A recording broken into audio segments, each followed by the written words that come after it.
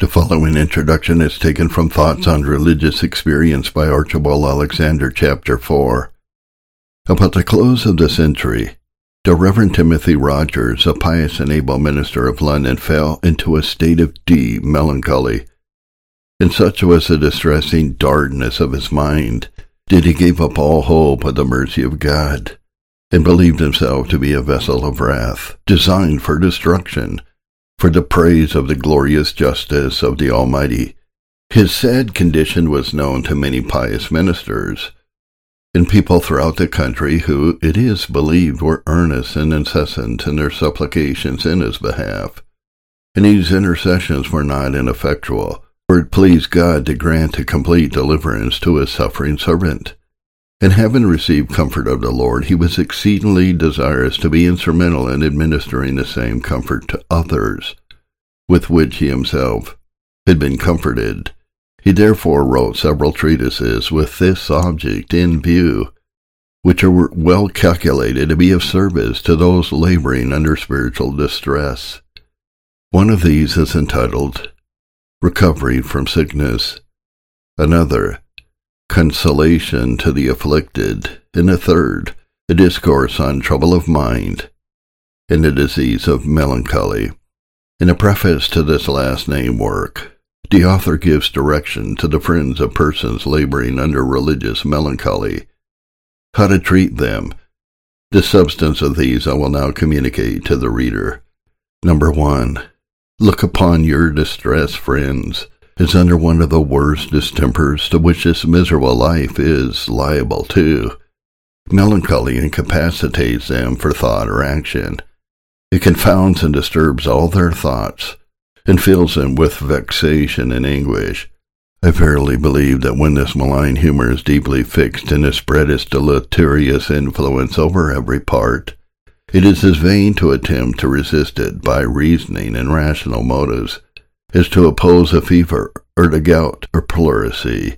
One of the very worst attendants of this disease is a lack of sleep, by which in other distresses men are relieved and refreshed. But in this disease either their sleep flies far away, or is so disturbed that the poor sufferer, instead of being refreshed, is like one on the rack. The faculties of the soul are weakened, and all their operations disturbed and clouded, and the poor body languishes and pines away at the same time. And that which renders this disease more formidable is its long continuance. It is a long time often before it comes to its height, and usually is tedious in its declension. It is, in every respect, sad and overwhelming, state of darkness that has no discernible beams of light. It generally begins in the body, and then conveys its venom to the mind. I don't pretend to tell you what medicines will cure it, for I know of none. I leave you to advise with such as are skilled in medicine, and especially to such doctors as have experienced something of it themselves, for it is impossible to understand the nature of it in any other way than by experience. There is danger, Richard Greenham writes, that the bodily physician will look no further than the body, while the spiritual physician will totally disregard the body and look only at the mind. Number 2. Treat those who are under this disease with tender compassion.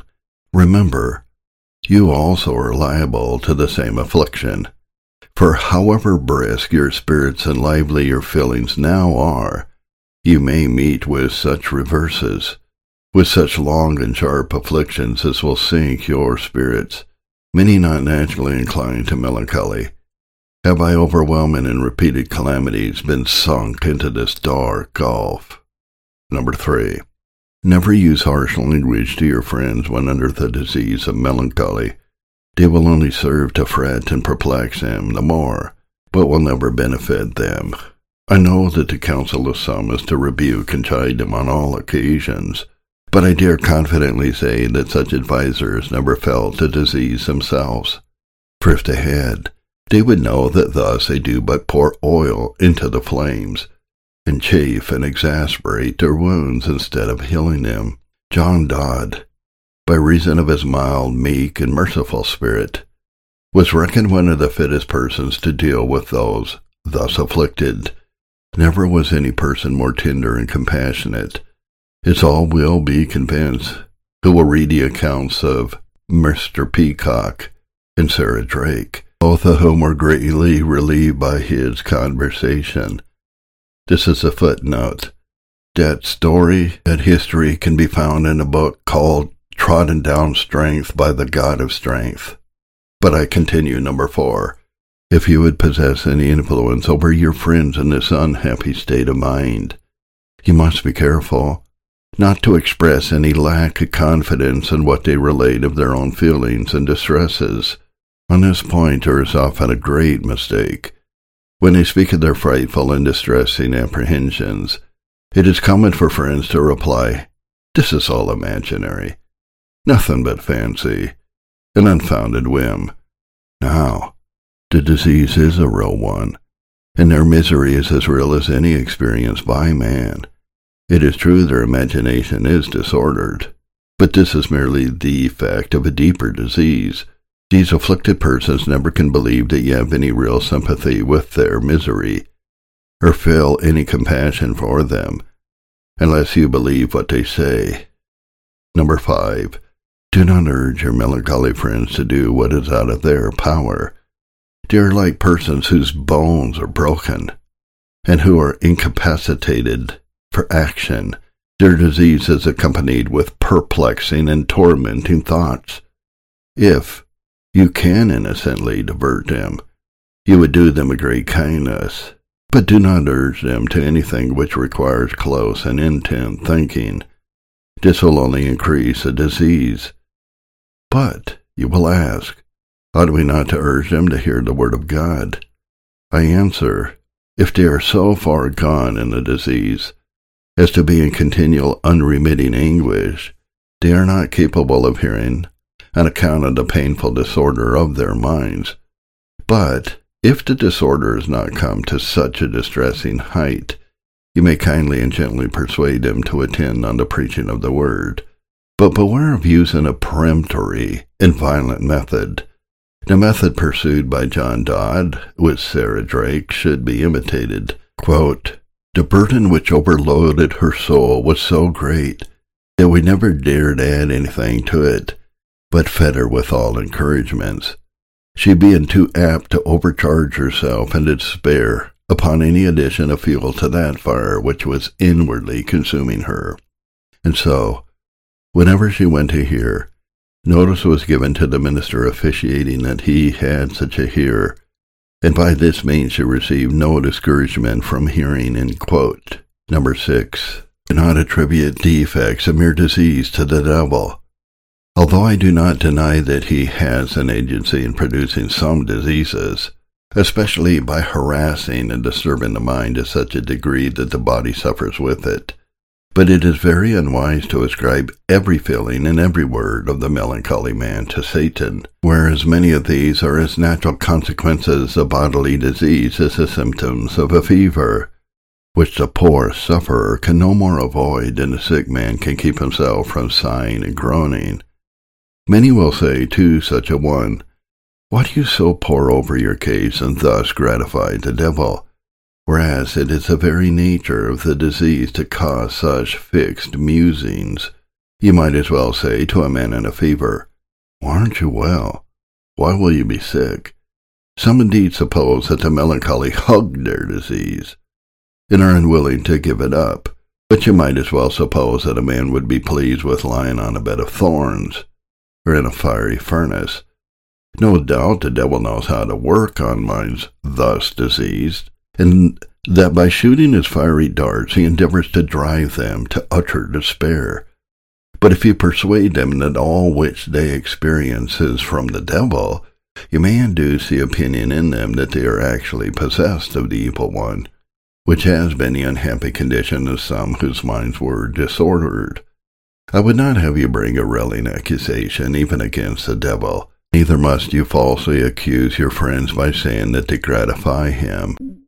7. Do not express much surprise or wonder at anything which melancholy persons say or do. What will they not say who are in despair of God's mercy? What will they not do who think themselves lost forever? You know that even such a man as Job cursed his day, so that the Lord charged him with darkening counsel by words without knowledge. Do not wonder that they give expression to bitter complaints. The tongue will always be speaking of the aching tooth. Their soul is sore vexed, and although they get no good by complaining, yet they cannot but complain to find themselves in such a doleful case. And they can say with David, I am weary with my groaning. All the night make I my bed to swim. I water my couch with my tears. Yet they cannot forbear to groan and weep more, until their very eyes are consumed with grief. Let no sharp words of theirs provoke you to talk sharply to them. Sick people are apt to be peevish, and it would be a great weakness in you not to bear with them when you see that a long and sore disease has deprived them of their former good temper. 8. Do not tell them any frightful stories, nor recount to them the sad disasters which have overtaken others. Their hearts always meditate terror, and by every alarming thing of which they hear they are the more terrified, and their disordered imagination is prepared to seize upon every frightful image which is presented. The hearing of sad things always causes them more violent agitations. Yet you must avoid merriment and levity in their presence, for this would lead them to think that you have no sympathy with them, no concern for them. A mixture of gravity and affableness will best suit them. And if I might advise, I would counsel parents not to put their children who are naturally inclined to melancholy, to learning, or to any employment which requires much study, lest they should at length be preyed upon by their own thoughts. 9. Do not, however, think it needless to talk with them, but do not speak as if you thought their disease would be of long continuance, for this is a prospect which appears most gloomy to the melancholy. Rather encourage them to hope for speedy deliverance. Endeavor to revive their spirits by declaring that God can give them relief in a moment, and that He has often done so with others, that He can quickly heal their disease and cause His amiable and reconciled face to shine upon them. Number 10. It will be useful to tell them of others who have been in the same state of suffering, and yet have been delivered. It is indeed true that they who are depressed by such a load of grief are with difficulty persuaded that any were in ever such a condition as they are. They think themselves to be more wicked than Cain or Judas, and view their own case to be entirely singular. It will therefore be important to relate real cases of deliverance from similar distress and darkness. Several such cases have been known to me, as that of Mr. Roswell and also Mr. Porter, both ministers of the gospel. The latter was 6 years under the pressure of melancholy, yet both these experienced complete deliverance, and afterwards rejoice in the light of God's countenance. I myself was near 2 years in great pain of body and greater pain of soul, and without any prospect of peace or help, and yet God has recovered me by His sovereign grace and mercy. Mr. Robert Bruce, minister in Edinburgh, was 20 years in terrors of conscience, and yet delivered afterward, and so of many others who after a dark, stormy night were blessed with the cheerful light of the returning day. John Foxe, in his Book of Martyrs, gives an account of a certain Mr. Glover, who was worn and consumed with inward trouble for 5 years, so that he had no comfort in his food, nor in his sleep, nor in any enjoyment of life. He was as perplexed as if he had been in the deepest pit of hell, and yet this good servant of God, after all these horrid temptations and buffetings of Satan, was delivered from all his trouble, and the effect was such a degree of mortification of sin that he appeared as one already in heaven. 11. The next thing which you are to do for your melancholy friends is to pray for them, as they have not light and composure to pray for themselves. Let your eyes weep for them in secret, and there let your souls melt in fervent holy prayers. You know that none but God alone can help them. Mr. Peacock said to Mr. Dodd and his other friends, "Take not the name of God in vain by praying for such a reprobate." John Dodd replied, "If God stir up your friends to pray for you, he will stir up himself to hear their prayers. You ought to consider that nothing but prayer can do them any good. It is an obstinate disease that nothing else will overcome. Those who can cure themselves by resorting to wine and company were never under this disease." Number 12. Not only pray for them yourself, but engage other Christian friends also to pray for them. When many good people join their requests together, their cry is more acceptable and prevalent. When the church united in prayer for Peter in chains, he was soon delivered, and in the very time of their prayers. All believers have, through Christ, a great interest in heaven, and the Father is willing to grant what they unitedly and importunately ask in the name of his dear Son. I myself have been greatly helped by the prayers of others, and I heartily thank all those especially who set apart particular days to remember at a throne of grace my distressed condition. Blessed be God that he did not turn away his mercy from me, nor turn a deaf ear to their supplications. Number 13. Put your poor afflicted friends in mind continually of the sovereign grace of God in Jesus Christ. Often impress on their minds that he is merciful and gracious, that as far as the heavens are above the earth, so far are his thoughts above their thoughts, his thoughts of mercy above their self-condemning guilty thoughts. Teach them as much as you can to look to God by the great mediator for grace and strength, and not too much to pore over their own souls, where there is so much darkness and unbelief, and turn away their thoughts from the secret eternal decrees of God. Show them what great sinners God has pardoned. Encourage them to believe in the hope for mercy. When Sarah Drake was in her deplorable state of darkness, she would send a description of her case to distinguished ministers, concealing her name, to know whether such a creature without faith, hope, or love to God or man, hard-hearted, without natural affection, who had resisted and abused all means, could have any hope of going to heaven. Their answer was, that such like and much worse might, by the mercy of God, be received in a favor converted and saved, which did much allay her trouble. For, she said, the fountain of all my misery has been that I sought that in the moral law, which I should have found in the gospel, and for that in myself, which was only to be found in Christ. From my own experience I can testify, says John Rogers, that the mild and gentle way of dealing with such is the best. End quote. Footnote. The pastor who was most used in the case of Sarah Drake was Thomas Hooker. The book he wrote after that is called Poor Doubting Christian Drawn to Christ. Quoting again Archibald Alexander, a volume might be written on the subject of religious melancholy, and such a volume is much needed, but it would be difficult to find a person qualified for the undertaking.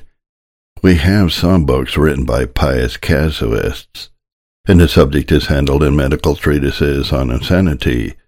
But, to do it justice, physiological knowledge must be combined with an accurate acquaintance with the experience of Christians.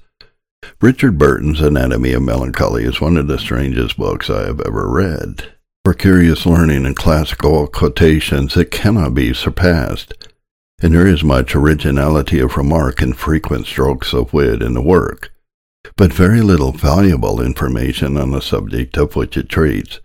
The author seems to have been himself troubled with fits of melancholy, and enjoying much learned leisure, amused his melancholy hours by searching after and heaping up much learning out of the common track. The spiritual physician who has the cure of diseased souls takes much less pains to inquire minutely and exactly into the maladies of his patients than is observable in the physicians of the body.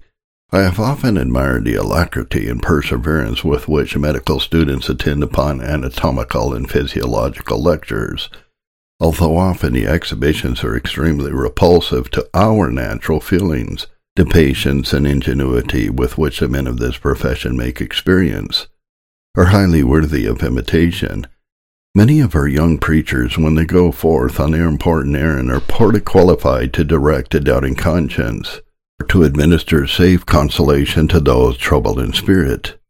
And in modern preaching, there is little account made of the various distressing cases of deep affliction, under which many serious persons are suffering. If we want counsel on subjects of this kind, we must go back to the old writers. But is there now small demand for such works? They are fast sinking into oblivion, and their place is not likely to be supplied by any works which a prolific press now pours forth. It is, however, a pleasing circumstance that the writings of so many of our old Puritan divines have recently been reprinted in London, but still many valuable treatises are destined to oblivion.